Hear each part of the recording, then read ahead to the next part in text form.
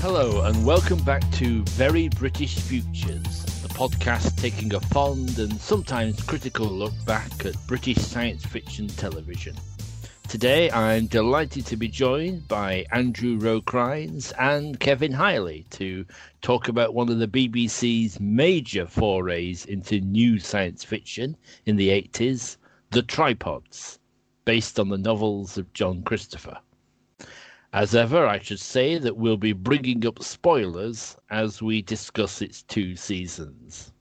The series has been released on DVD twice, the first in 2001 by Second Sight, and a 2009 complete series release by BBC Worldwide. Andrew Rowe-Crines is a writer and academic, and I'm welcoming back Kevin Hiley, with whom I was talking about Knights of God in a previous episode. He's a video editor and graphic designer who's worked for numerous UK TV channels over the years. And together with Andrew and other friends, we've made quite a few short films together, both fictions and documentaries. The Tripods was transmitted on BBC One early Saturday evenings between 1984 and 1985. There were 2 seasons, adapting the first 2 books in the trilogy, The White Mountains and The City of Gold and Lead, making a total of 25 episodes.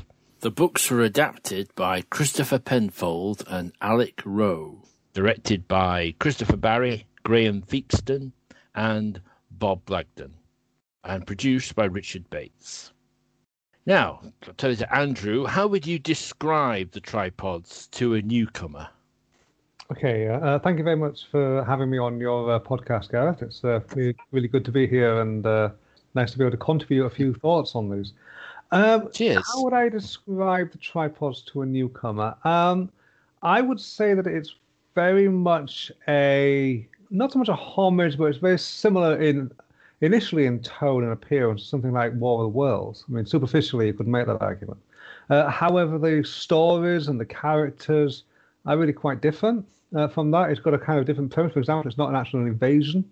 It's more covering what's happened after the Tripods appeared, a good few decades later, I would say.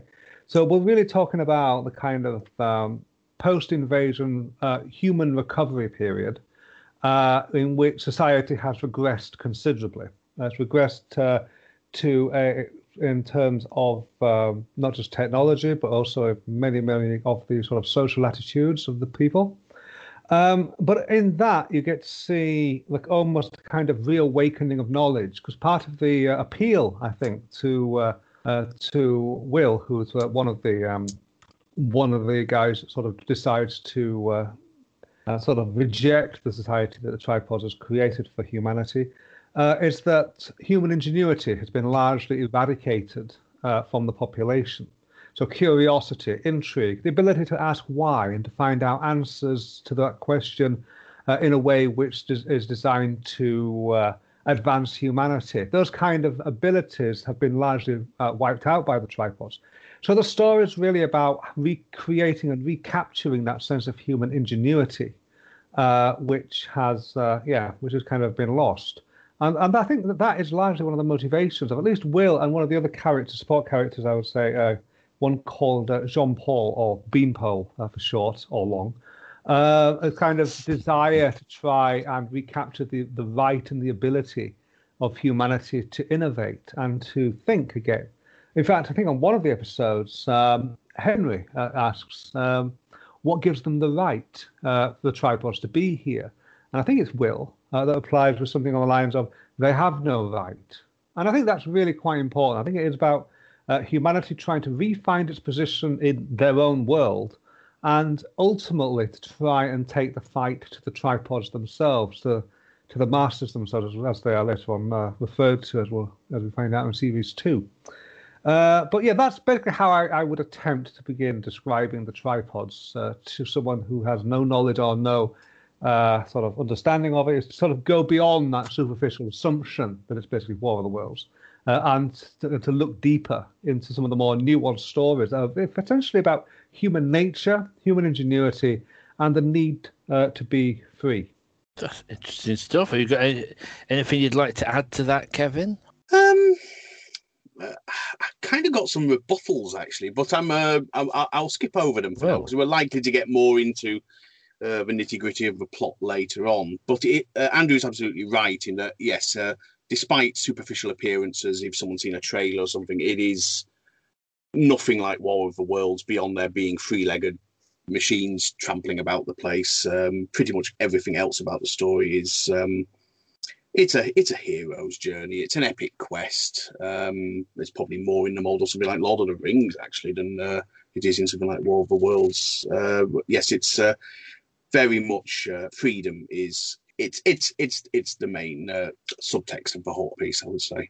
Both touched on something that strikes me about the tripods. It's always suffered a bit from, well, because it's called The Tripods, and it got a Radio Times cover for episode 1 with a great big tripod looming over us, is that I think quite a lot of people went in assuming it was going to be a series about fighting tripods, and that it was going to be a more conventional kind of sci-fi monster fighting kind of a show, when in fact for a lot of it the tripods are just a kind of background. They're an ominous threat.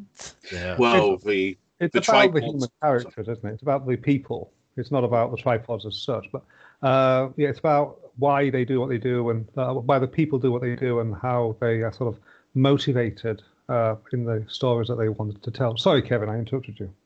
No, I was just going to say the tripods do loom over them, but most of the time figuratively rather than literally. I mean, although they do get a chance to actually loom over them when the budget allows. But yes, I mean, the thing about the society that Will is in 2089, I believe that's when it's set, is it? Yes. Yeah, that it's a state of perfect stagnancy. The world you are born into will be identical to the world you die in. Nobody changes status, nothing changes state.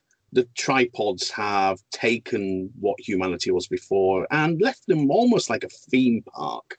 They're like a caricature of human tradition and ritual. It's just, all the pretty old-fashioned costumes, the quaint customs, the fetes and festivals, the feasting days, and everything is like, out of some sort of rural idyllic scene. But of course, it's more of an idyllic nightmare in many ways because it is stagnant, because there's no change. I found that when I was watching it, I found one of the brief stories in the first season in which they come across sort of a landed gentry type manor house, and the lord of the manor has got servants. And when I was watching it, I was thinking, those servants, how do they get selected? How do they get born into that role? What's their pay? Why are they content to be in that position? It's likely because that the cap, which the tripods use to control people, sort of removes the desire or the question of, why am I doing this? Why don't I go and do something else?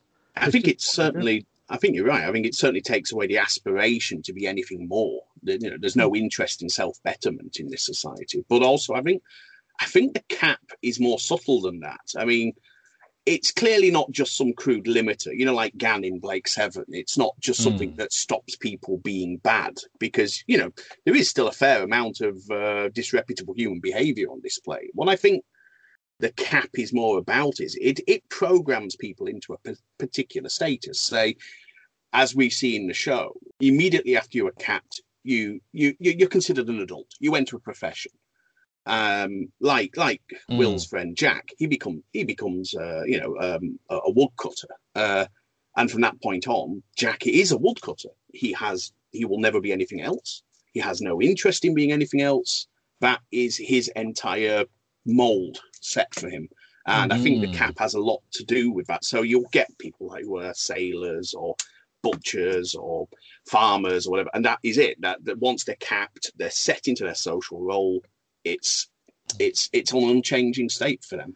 Yeah, I think it is quite an adolescent fear that people have that the original books tap into. I can remember when I was young having this kind of slight fear that when I grew up I'd kind of lose interest in, would you believe it, all things like science fiction and toys and other stuff. Of course, the truth is in fact quite the alternative. If you see my shelves, so I think there is that kind of fear that kind of growing up involves losing something of yourself rather than gaining something.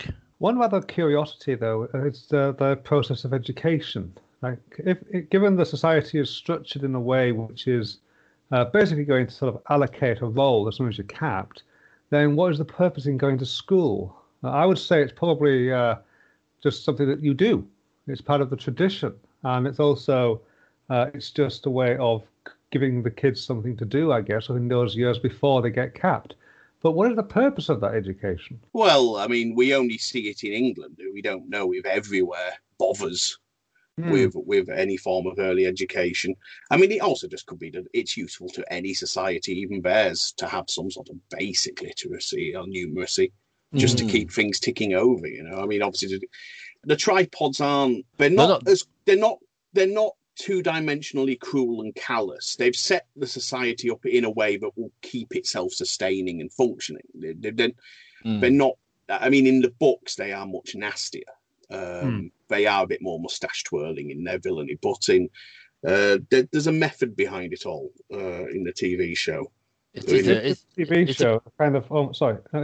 show, would you say then that they are tripods are almost motivated by a genuine sense of benevolence? They're there not to be an invader. They're there because they really want to help. Well, this was something I was going to, what I was saying about a rebuttal at the beginning about what right do they have. And when we learn in season 2 from West 468 and from Coggy, we might talk more deeply about later, about why the tripods are actually there, you actually start to think, well, actually, maybe humanity got what it deserved. Because they came because humans had reached the cusp of becoming a spacefaring civilization, had the technology to do it, but they also were taking with them an extremely violent nature and were clearly engaging in nuclear warfare. And this terrified the space community. And they initiated what I suppose, in Cold War terms, they initiated a police action where the Tryons decided to initiate an intervention in Earth affairs to make it a stable and safe society.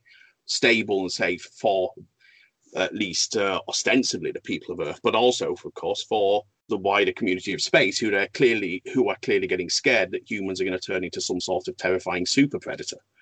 Who might actually then start taking their warfare out to other worlds. So the Tryons come to basically to put right something which they fear is going to spin out of control.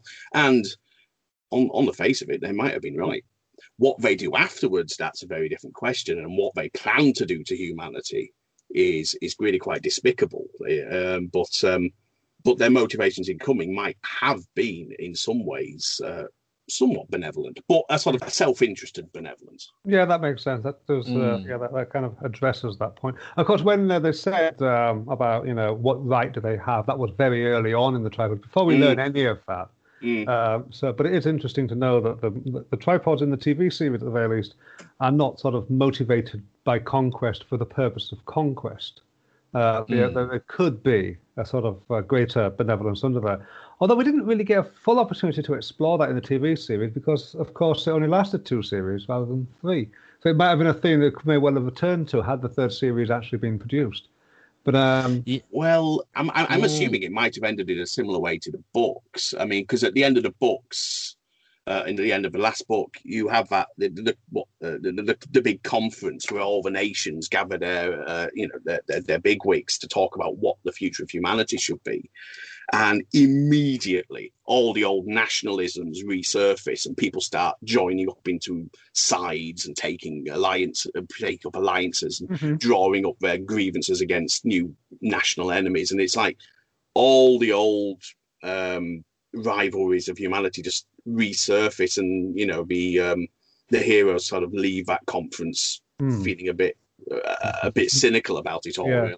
Well, as you said, Yeah. the humanity hasn't been destroyed. It's been basically put into a position of hibernation. So take away that dynamic, and it all comes back out again. It's been neutered. That's what the cap does. It puts it in a nice, safe playpen where it can't cause anyone any harm, and it's kind of pretty to look at. It's it's, as I said, it's like a theme park. Everything is so pretty and rural, and it's the sort of place you'd like to go for a holiday. Yeah, and every country is basically a caricature of itself. England being very, very English, and France being very French, and so on and so on. How did you first encounter the tripod? Did you watch it on its original transmission? I did, although I was very young. It's certainly something that stayed with me. I had images from it in my head throughout my, growing up. I mean, I didn't get to re-see it until some way into my teen years when I got some copies off UK Gold. Because I didn't have UK Gold, but I had friends who did, and it would have been like that. But those UK Gold copies were edited down so they could put adverts in, and so each episode lost at least a minute or so of material. So I didn't, until the DVD releases, see the full unedited versions, since being like 6 years old when it was first on television. And how about yourself, Andrew? Well, for me, I didn't watch it weekly when it was originally broadcast. However, I did see an episode or two at original broadcast, and it has created what I can only really describe as a sort of a false memory in my head. Because when it was originally on, I remember distinctly a scene of the Yorkshire countryside with a sort of red fire in the background and 4 or 5 tripods walking across the moors. That does not happen in the series, and yet I remember it vividly. So I don't know where that one came from. However, the last of the summer wine, maybe. It was 3 old blokes falling down the hill in a tripod with a raging fire in the background. Fast forward many, many years, I think to around 96, 97, oddly enough, I was at Kevin's house. We were there to record one of the Doctor Who audio productions, and I got chatting to his brother. He casually mentioned that the tripods existed as a program, and I asked if I could watch an episode. I haven't seen it for years, so I was curious. And I ended up, as I remember, binge watching the whole lot, or as much as possible, between around 2 in the afternoon onwards to around 7 o'clock at night when we had to leave. And I think I ended up missing my recording for the reason that I was there in the first place as well. So that sort of triggered an awakening, then watched the whole series in my own time and decided, I really quite like this. I mean, it's incredibly camp, and but it is really good fun, though. And it's very, very enjoyable. And when I say camp, I don't mean it as a criticism, merely as a description. And I think that it sort of really plays into that as well, especially in the second series, in a good, affectionate way.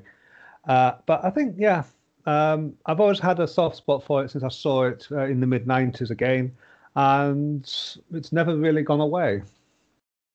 I watched all of the first series, I remember feeling at the time getting a bit, around the time of the chateau and the wine growing and all that, I was getting a bit fed up with it, but I sort of stuck with it. And then for some reason, I didn't watch a lot of the second series at the time of transmission. I've caught up with it since.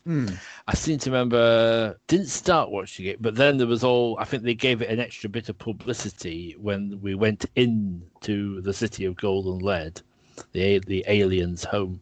Sort of, they live in these enclosed domes, for people who haven't seen it. I think there was a bit of a push because they created this rather magnificent model city, and at the time it was fairly state of the art for BBC special effects. So I tuned in for them. So I watched all the ones that were set in the alien city, and then for some reason I drifted away again. Actually, and I only heard later on that was it. It wasn't going to be coming back for a third series. In a way, that's a shame. I'd have loved to have watched it the first time round and ended it on that cliffhanger, and then discovered, that's it. One thing I would add, if I may, to anyone that's considering watching it, is not to do that awful thing that we tend to do these days of binge watching the series in one go. I don't think it really lends itself well to binge watching. Because if you try it, no. then it feels like it's dragging or even treading water in a similar way to what The Walking Dead does. But if you watch it in a kind of episodic way, you get around that problem and you're kind of able to sort of buy into it more. Whereas if you do try and binge watch it, it just becomes really difficult. I think that's a good point. I think it does it does not reward watching it in a marathon, because there's a fair amount of, especially in the first season, of kind of escape and avoiding capture and escaping out of places. In the first season, especially, I think the problem is the source material maybe has enough for 8 episodes, and of course they've got 13 to fill, and so they have to stretch out what might have been maybe one paragraph in the book into an entire episode. So yes, everyone will mention the winery. And it, as we said, especially in the first season, the episode at the winery is by far the slowest. Some interesting things in the episode, but it is that's when the series is at its absolute slowest. The chateau stuff, some of it's, I mean, the joust is quite fun and the contest is quite fun, but some of the love stuff with Eloise is a bit of a snooze fest, it has to be said. It's true. It doesn't really it's not their fault, but I mean they're both a bit insipid, really, between the two of them. So it doesn't catch fire in the way, because in a way it should, because it's an interest.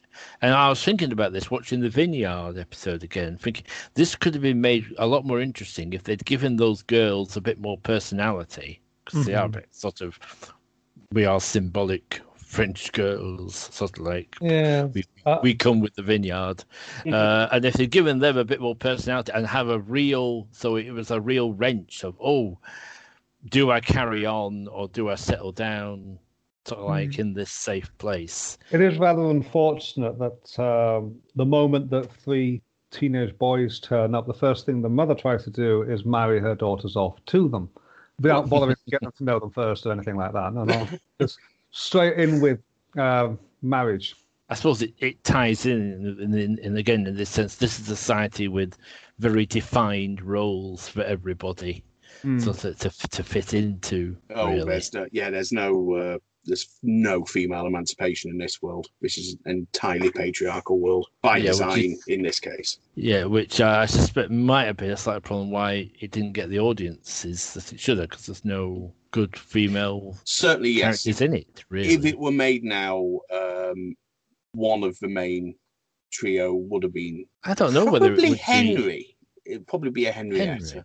I think Henry, they're the most obvious one. Sorry, Henry, to be to be substituted. Yes, I remember I had come across the books in my school library, so I sort of read them when I was at school.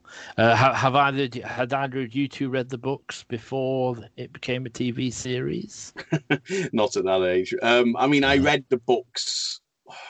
I don't know. I was probably around about 12-ish when I first got copies of them, and I enjoyed them. I think they are well written children's science fiction books.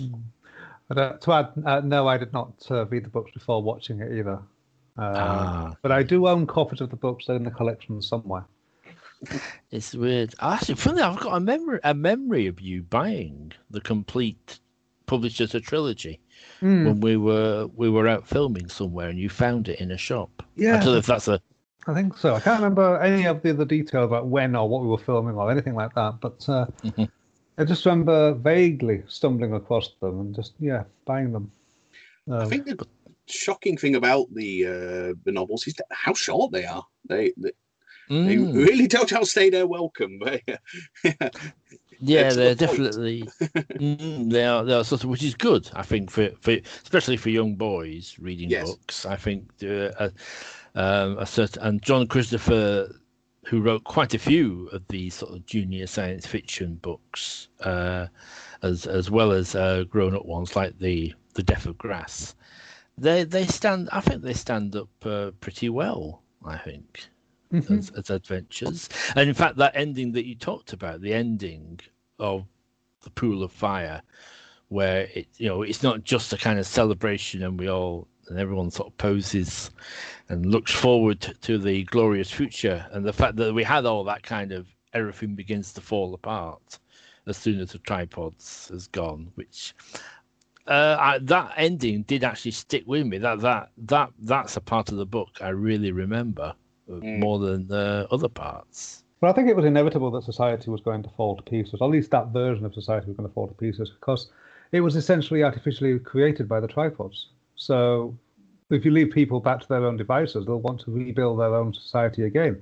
Whether or not it will have a massive then sort of technological leap forward, because a lot of the knowledge is still out there, they've just not had access to it, or if it's basically going to be picking up history again from a few hundred years ago and then redeveloping again through a whole kind of sort of reindustrialization and all that, is unknowable.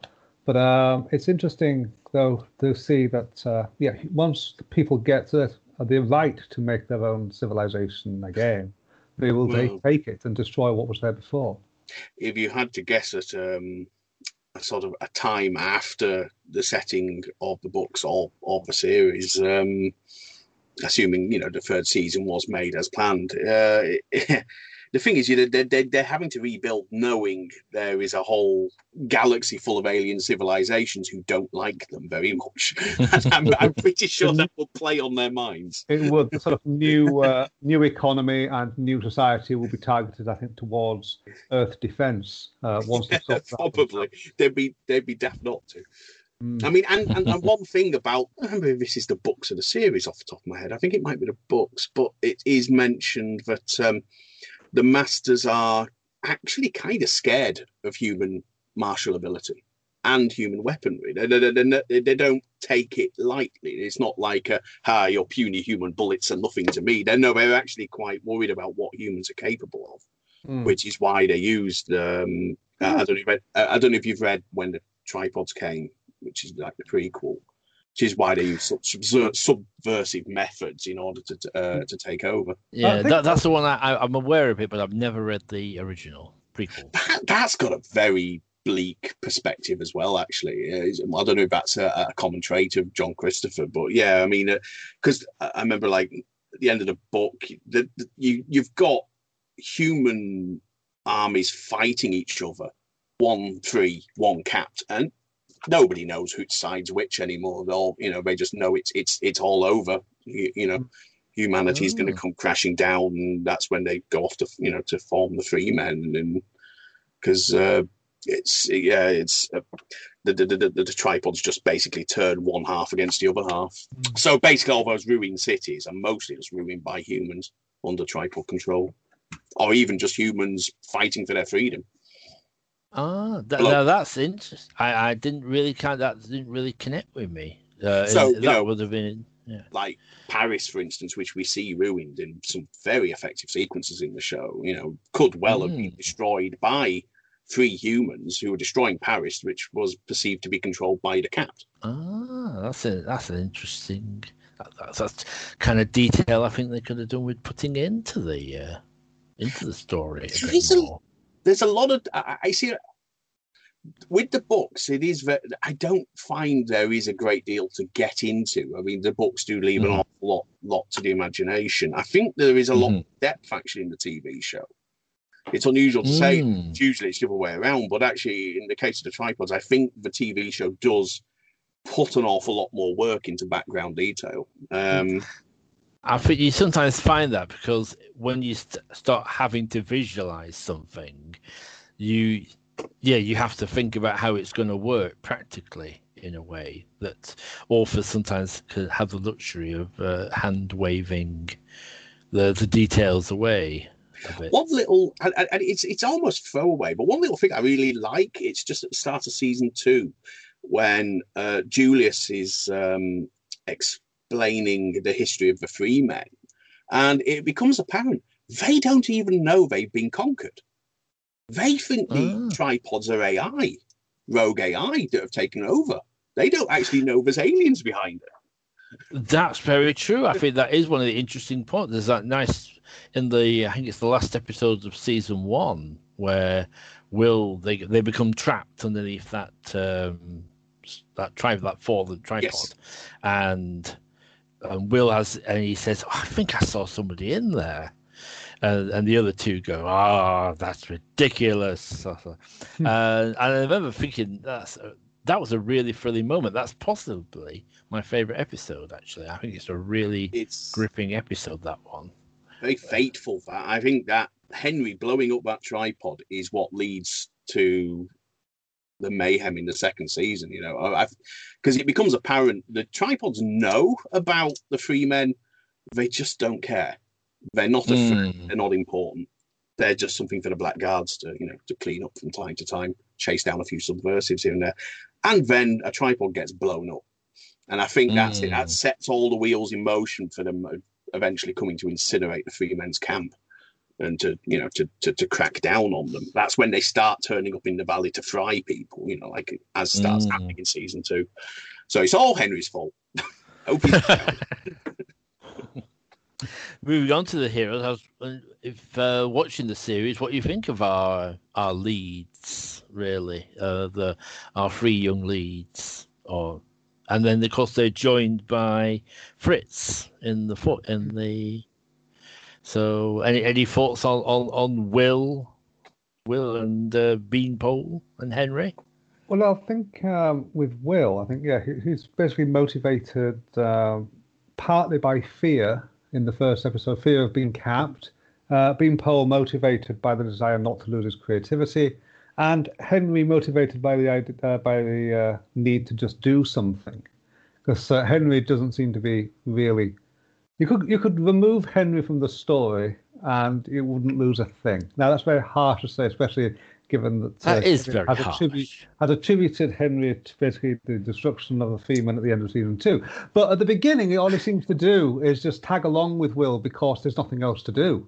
It's either that or just stay in the village and cook eggs or something.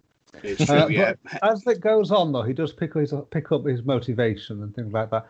But I think Will and Beanpole have a very strong motivation for why they do what they do and why they don't want to be capped. It's personal to them.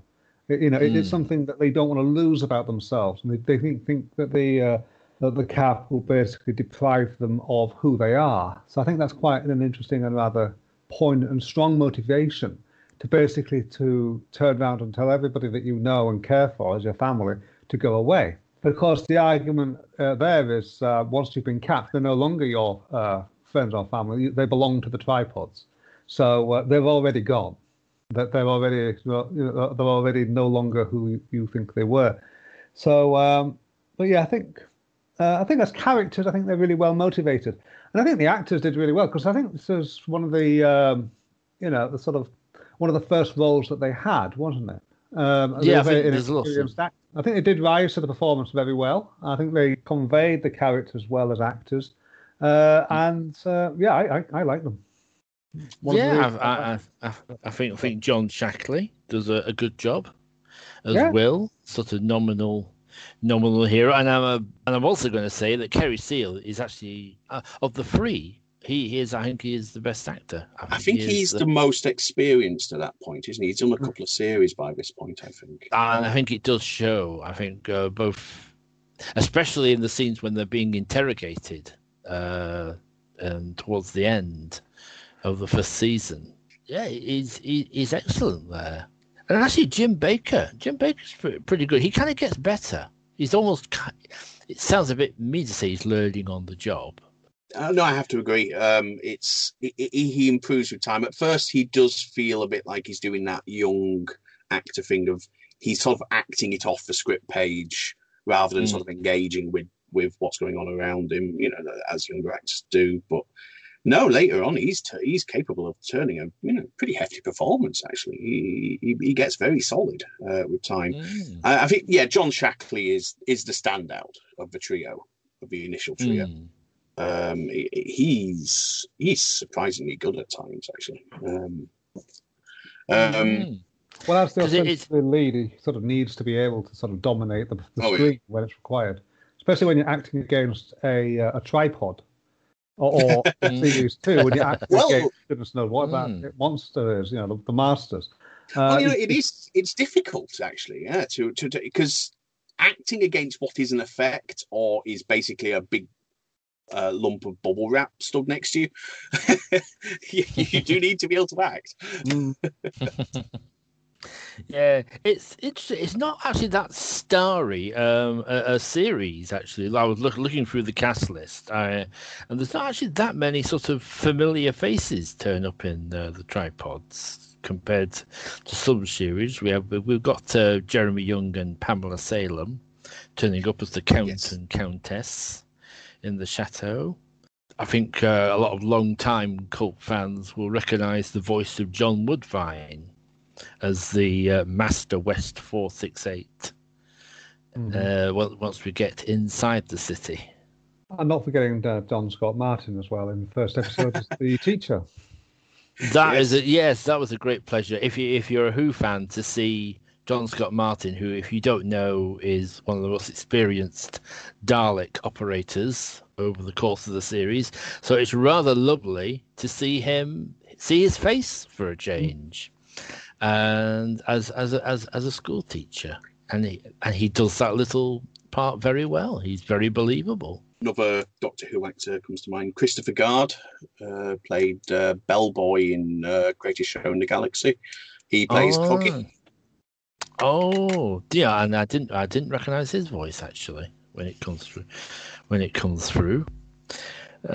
I've just noticed I wouldn't recognise it, but someone who would go on to be quite famous. We've got Pam St. Clement, many years before EastEnders. Well, actually, not that long before EastEnders, as Frau Heinznitz. Ah, yes. That's a strange episode, is that one? Why do you if it's the one I'm thinking of, this is the one with the blackguard Gertz and them having to be hotel waiters and yes. It's that's the padding episode of season 2, but it's the only padding episode of season 2, thankfully. It's not boring, but it is kind of oddly sitcom-like for one episode. To some extent. In a hotel. I mean, some people complain about the circus subplot that comes in towards the end of season 2, but I didn't mind it so much. I thought that was an interesting extra wrinkle. I'm just remembering in the circus subplot, it's another Doctor Who actor, Bruce Purchase, the pirate captain. Yeah. Oh yes, another sort of colourful. And very, very over the top again, and it's difficult not to love every second. He's a great fun actor. He's great fun to watch. Is Bruce Purchase. We didn't mention Fritz. We didn't talk about Fritz. As like the fourth member of the group. Really. Yes, who steps in, Robin Hayter. And he is, I think a credible performance. This is slightly more intense sort of. Hey, He's almost like a professional resistance fighter. Yeah. Fritz could be my favourite character in the show, actually. I mean, he's built up as a colossal pain in the neck for the first few episodes he's in. But then, he's what, a short-fused, fanatical German with a low opinion of pretty much anyone who's not as devoted to the cause as he is. And that's it. He's a fanatic through and through. But once they're in the city, he is so much better at the whole, infiltration thing than Will is. Will just makes mistake after mistake, but Fritz he's on mission all the time. Let's move into the city, into those episodes set in the alien city, and consider the Masters. Well, the city is, for those who haven't seen the Tripods, that's when it actually becomes sci-fi. This is some strange costume drama. Up until this point, you could be mistaken for thinking that it was a historical, but in the second series, it becomes a recognisable sci-fi. Sorry, Kevin. Not just sci-fi, but some fairly high concept sci-fi is involved. I mean, there's a lot of stuff it throws at you. Yes, suddenly I do like this episode because suddenly we're filled with ideas, and this thing about the aging of humans inside, which is a nice, disturbing little touch. That, and the sort of willingly, the old servant just kind of willingly goes off into the suicide booth sort of like at the end, which is quite, that is quite disturbing. I think the Masters, it's quite a challenge to do a three-legged alien than, without any of the benefits of CGI or anything. And I think they do a reasonable job on those costumes. Yeah, I have to agree. I mean, it's very difficult to do a non-humanoid alien, which is why, of course, you've got shows like Star Trek, which their whole alien shtick is just putting wrinkles on a forehead. And so, yeah, anyone who attempts to do something that is just simply not humanoid, not even slightly, they deserve some credit. And the Masters, they work in some ways and not in others. I mean, they are a bit plasticky. They look like they might be covered in bubble wrap or something. But then you've got the addition of like the front axial projection to make it look like their veins glow, and that's actually quite impressive. That's quite impressive. They have that slight thing that Daleks have, that you can't quite imagine them operating machinery and doing stuff like doing anything detailed with circuitry. But at the same time, very aquatic. So, maybe they're more capable at doing things underwater than they are lumbering about in the dry. Who knows on that one? But I think regarding the sort of three-legged form of the aliens, the eyes kind of interesting, but I find when I'm watching it, certainly when I did this time, the eye bugs me, because it's got some sort of kaleidoscope patterning on it. And I can imagine on old TVs that would have sent them crazy with dot crawl effect of making it burst into weird colour patterns. And I'm actually thinking, maybe that was the design decision. Maybe they wanted to invoke that effect on old TVs to make it look like the Masters had like crazy psychedelic eyes. I'm not sure. I think the key is John Woodvine, really.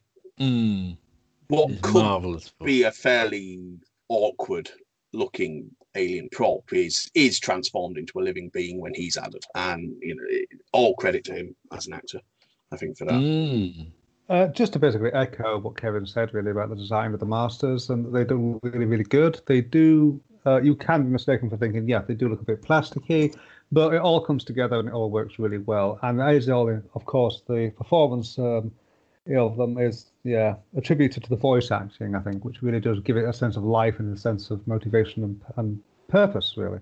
So pretty much just to echo what Kevin was saying there. Best thing about Masters is when we meet him is this actually giving us some answers. We've got like 16, 17 episodes in or more here, and we're still lacking some basic answers.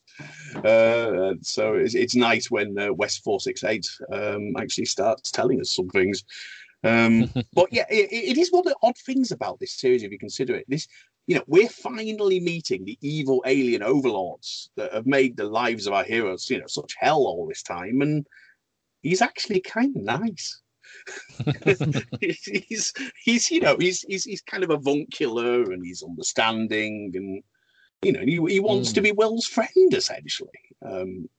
It's an unusual power dynamic with West 468, but it seems to make quite clear he's the exception, very much the exception. A lot of the Masters couldn't care less what happens to their human slaves. I mean, in the books, it's more like the Master treats him more like a cat or something, like strokes him and pets him and stuff. But so thankfully it's not like that. But West 468. That would get creepy, I think. Yeah, that would get very creepy very quickly. But, he definitely treats him with a certain level of respect that most Masters definitely don't seem to show to humans. Most of which they just see them as vermin or troublesome or just beasts of burden. Speaking of things that might have gone a bit creepy, I don't think we can visit the city without addressing the facilities. Well, Andrew, I'm looking over to you, Andrew. Do you want to talk a little bit about the leisure time? Right. The pink parrot, is it? The city certainly does look after its human population, gives them a good social life. The venue, Pink Parrot, is where people, go down, hang out, and enjoy themselves. It's a part of human life which is probably, although we only see it in a few countries, probably denied the rest of the population. I can't really see many nightclubs opening up in these sort of quaint 17th century style villages. But here, humanity has afforded an opportunity to almost have a lifestyle that you would recognize from the mid-1980s or 90s or even today, in which you can just go out and have a drink and socialize. Well, I say have a drink, but no alcohol. Alcohol is, you don't need alcohol to socialize. But yeah, it's an interesting extra dimension, I think, to the way that humanity is treated and the difference that humanity is treated in the city relative to the rest of the population of the planet. But as I said at the beginning, though, we've only seen a couple of countries, we've only seen England and France and a few others. We don't know. There may well be nightclubs around the world for human use, but I doubt it based on the evidence that we've got so far. Possibly. I would say that a few saloons. Yeah, those were my few thoughts on the kind of social life for the people within the city. It's nice that the tripods give us one. Well, you give me an idea there, Andrew, because we've been saying earlier about how it's all a bit, the whole world is a bit like a sort of quaint human theme park almost. And this is an urban environment. This is a city. And so they go, I suppose they'd give the humans something stereotypical for an urban environment dweller. And so maybe something like the pink parrot is their idea of what a human in an urban environment does. What they frequent. So maybe it is just like the little fates and festivals going on outside. It's just an urban equivalent. Could be. It's an extra dimension of the stereotypical human lifestyle. Yeah. So maybe that's what I'm suddenly thinking anyway. Yeah. It could be just a very 80s moment. It could also be that. A bit like in Paris with the fashion there when we come across a few intruders, and it's very 80s. Well, there again, though. I mean, I've often wondered about those vagrants in Paris. Are they kind of like guard dogs, you know? Have they been sort of drawn there through the capping to... They are vagrants, but are they there to basically just keep people out? Stop people snooping around in the cities and perhaps finding something that might be considered dangerous or, you know... Or destabilizing, and so again. I can kind of imagine the cap driving some people to sort of disappear from their previous life and just wander into the cities, and again adopt this weird kind of sort of. They look like reject new romantics, don't they? And just sort of this sort of parody of urban lifestyles, and just wander around the city and attack anybody who comes into the city. Mm-hmm. Just to keep people away, make people scared of them. So I could again see some sort of logic in that. Again, though, it could be just it's the 80s. Could also be that as well. But there is some logic to them keeping people out of the cities as much as possible. Want to deprive them of sort of physical displays of human achievement, certainly away from the libraries and the museums. Yes. Just keep them out of forming ideas, basically. Well, just look at what they find in the short time they are in Paris. I mean, everything from glasses to munitions, you know. Yeah. That moment with the machine guns, kind of shocking, actually, when he opens fire with the gun and everything afterwards... They just fall silent because what can you say? I mean, if you'd never seen a gun before and you witness that, it must be. Not forgetting the grenade. Well, yeah, keeping what's left of humanity. I also imagine that humanity itself isn't about 6 or 7 billion. I imagine it's quite a lot lower. Than that. It'll be medieval levels by this point. Oh, I imagine so. It does actually feel quite empty, this world. Just like, especially when they're travelling in the countryside, or indeed even in Paris. It feels like there's not that many people about most of the time. There's probably not even 1 billion people on the whole planet by this point, given the way everyone lives in little villages again. Yeah, back like it was in like the 16th century, something like which that. is a very manageable number. Yeah. Oh, yeah, you're not going to get any revolts with that. And watching it again, I think for a while it was criticised for the effects. I think, effects-wise, I think aside from the city, which you've already mentioned, the tripods themselves, I think are. Well, what do you think? How do you feel the tripods are? Well, I've always been under the impression that at the time the effects were considered to be state of the art. I mean, it's up to people to interpret how they feel they look now. I mean, but of the time, it's hard to imagine them without, say, a film-sized budget to achieve anything really much better. I don't know how much of the compositing work was done. I'm going to assume it was Quantel because the BBC did everything on Quantel paint back then. But it's hard to fault some of the compositing work with the tripod models. Some of them are absolutely gorgeous. There are some moments, definitely, when they really seem to meld into the background. They do look like a part of the location. I believe I watched the Cult of the Tripods little program that BBC4 made a few years ago, and they were explaining they were basically using the same computer technology that the weather men were using. Yeah, that will be Quantel then. Yeah, that's how they were doing it. I mean, and it's interesting to reflect that at the time, Doctor Who was also using Quantel for its effects, but it shows you the difference when they've got the time and the money on the tripods to really get the effect right. Whereas on Doctor Who, I imagine they were having to do it in the morning and you've just got to get done what you can in the time and money available to you, which would have been probably an awful lot less. I mean, because Tripods was a co-production with Australia, was it? I believe so. Yes, it had Australian money, which is often the way actually with BBC productions there. And yeah, given the amount of just sets, locations, costumes, cast size, it shows that there was certainly money available for this show. Yeah, because there's not a lot of standing sets. They keep moving. The story keeps moving from location to location. Now, I've heard the rumor my whole life, and I don't know where it comes from or what the truthfulness of it is, but in some areas of the press, it was reported that the tripods had wasted a load of money by building a full-size tripod. Now, obviously, they hadn't. It was just the legs. Now, but that alone, if there's any truth to that rumor that someone around somewhere thought they had built a full-size tripod, that shows you that the effects must have been really convincing. Definitely. Yeah, definitely. I think the opening episode where it appears in the village is a terrific introduction to them, and it does look great. Yeah, that opening is one of the best in any sci-fi, I think. For the first 5 minutes of any science fiction, that opening is jaw-dropping. Because it gives you so many questions. It says 2089 and the horse and cart rolls by. And you just see that sort of almost 18th century-like scene. And then the tripod comes in. That if that doesn't get people's attention, if a sci-fi fan's nothing will. I think a word is worth a minute. What do you think about the music, Andrew? I thought the music was really good.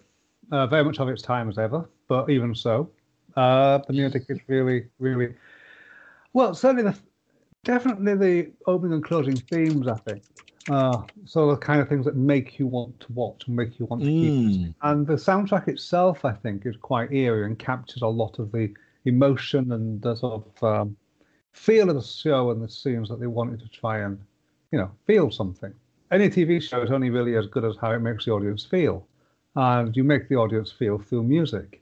So, and I think it really, really does kind of show the audience and show the viewer what kind of emotion the writers and the producer and director and level want them to feel.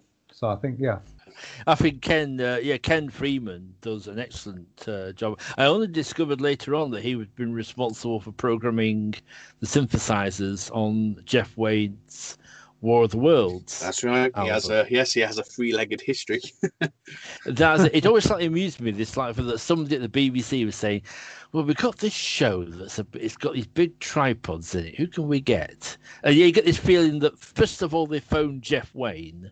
And then they phoned Ken Freeman. Well, Ken was known on the circuit, I think, as a major pioneer of the synth. And I seem to remember hearing somewhere he had a nickname of the Professor or something along those lines in his engineering work. I know that when they were in pre-production on the tripods, they were looking for someone who could give it. They didn't want the Radiophonic Workshop. They wanted someone who could give it a very much a different sort of audio identity to Doctor Who or any of the other, BBC sci-fi shows at the time. And well, they must have settled on Ken Freeman at some point. And yeah, his score is fantastic. Yeah, it's of its time, and it is a synth soundtrack, something that will fall very out of favour in the decade after. But it's for anyone who loves electronic music, they really should seek out the Tripod soundtrack, because it is absolutely superb as a work of synthesizer instrumentation. It's well worth checking out. It's on Spotify. Yeah. Whilst saying that it is very much a product of its time, it did fall out of favour in the 90s, that kind of music. I think it's back in vogue more now. I think it's the sort of synth wave movement has made synthesizers sort of cool again. Almost makes the tripods feel contemporary, and so I think that's one of the sort of key headlines really from this discussion, is that the tripods have still got a lot to say, and it's still got a lot to say to current audiences. So I would recommend it, if you've not seen it, to go out there and watch it, because it is really enjoyable, not just as a sci-fi, but the messages that it's got. And of course, if anyone got the more recent DVD release, there is Ken Freeman basically does a sort of a recently recorded imaginary score for Series 3. And again, it's absolutely fantastic and really should be listened to. And anyone who already loves the music he did for the tripods, it builds on those themes and adds a bit of a few more twists. And listening to it, you can almost imagine the scenes of what was planned for season 3 taking place. I think it would be nice to get somebody to do some graphic illustrations of key moments from Series 3, put the soundtrack on top of it, tell the story that way. Well, that sounds there great. Might even be things like that on YouTube. I mean, there is still something of an active fan community out there. I mean, I stumbled across an Australian fan film recently. It was made very recently by people who don't look like they would have been alive when the Tripods was transmitted. So, there's people out discovering the show still. Still an audience for it, and there's still a role for it in modern society. Yeah. Well, actually, on that note, I think we should this has been a fascinating talk. And I was wondering if you've already given it. I know you were trying to do some nice summarizing there, Andrew. I did notice. So I was going to come to some final thoughts to wrap this up. Would you like to go first, Andrew?